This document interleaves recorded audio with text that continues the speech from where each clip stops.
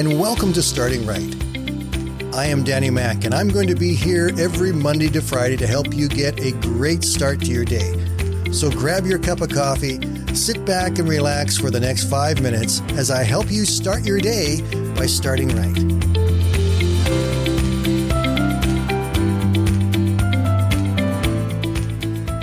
In Judges chapter 6, we are introduced to a man by the name of Gideon. Gideon was hiding in a wine press, threshing some wheat, trying to keep it hidden from Israel's enemies, the Midianites, when an angel of the Lord appeared to Gideon and said to him, "The Lord is with you, mighty man of valor." Gideon went on to explain why he didn't think he was a mighty man of valor, and God went on to prove how he was a mighty man of valor. Have you ever wondered what it takes to become a mighty person of valor? It really doesn't matter if you're man or woman. What is it that makes us a person of might and valor before God? I want to give you 3 things. And then I'm going to introduce you to someone you may not know in a modern setting who was a mighty man of valor. First of all, there's 3 things that make us mighty people in God.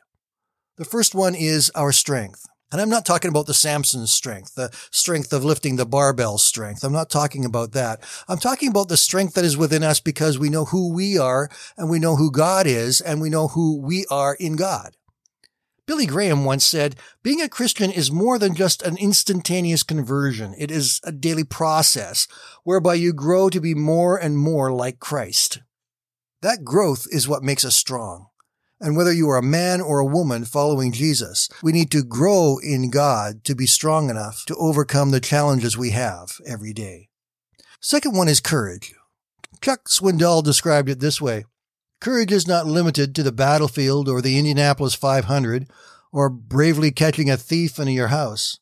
The real tests of courage are much quieter. They are the inner tests, like remaining faithful when nobody's looking, like enduring pain when the room is empty, like standing alone when you're misunderstood. Strength and courage work together to help to make us mighty people of God. The third one I want to throw in here real quick is passion. Passion is what drives us. Passion is what gives us focus and means and keeps us moving ahead. Henry Blackaby once said, "No one can sum up all that God is able to accomplish through one solitary life, wholly yielded, adjusted, and obedient to Him." That's being passionate to do what God says. So a mighty person of valor is someone who has strength based upon our growth and commitment to Christ, the courage to stand up to say and do what is right in every circumstance, and the passion to pursue what God is wanting to build in our lives. Now let me introduce you to a mighty man of valor. Back in 1996, Joe Wright was the pastor of Wichita Central Christian Church in Wichita, Kansas. He had been invited to come and give the invocation at the opening of the Kansas State Legislature. When he stood up and prayed, the chamber of the legislators literally shook. Here's what he said. "Heavenly Father, we come before you today to ask for your forgiveness and to seek your direction and guidance. We know your word says, 'Woe to those who call evil good,' and that's exactly what we've done. We've lost our spiritual equilibrium. We have inverted our values.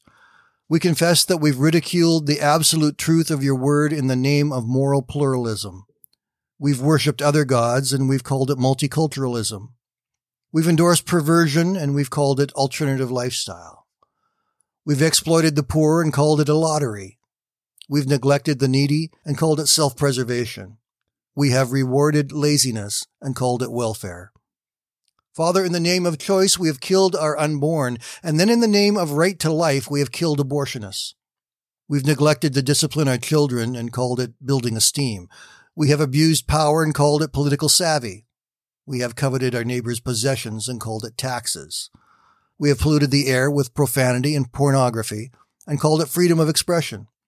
We've ridiculed the time-honored values of our forefathers and called it enlightenment. Search us, O God.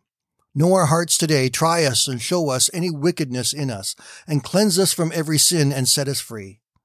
Guide and bless these men and women who have been sent here by the people of Kansas and have been ordained by you to govern this great state.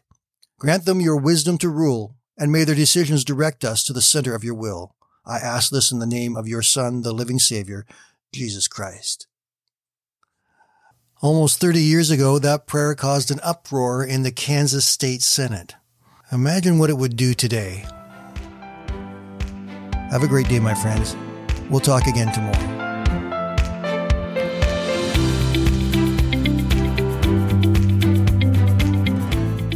Thank you for listening today, and I invite you to join me Monday to Friday right here on Starting Right with Danny Mac.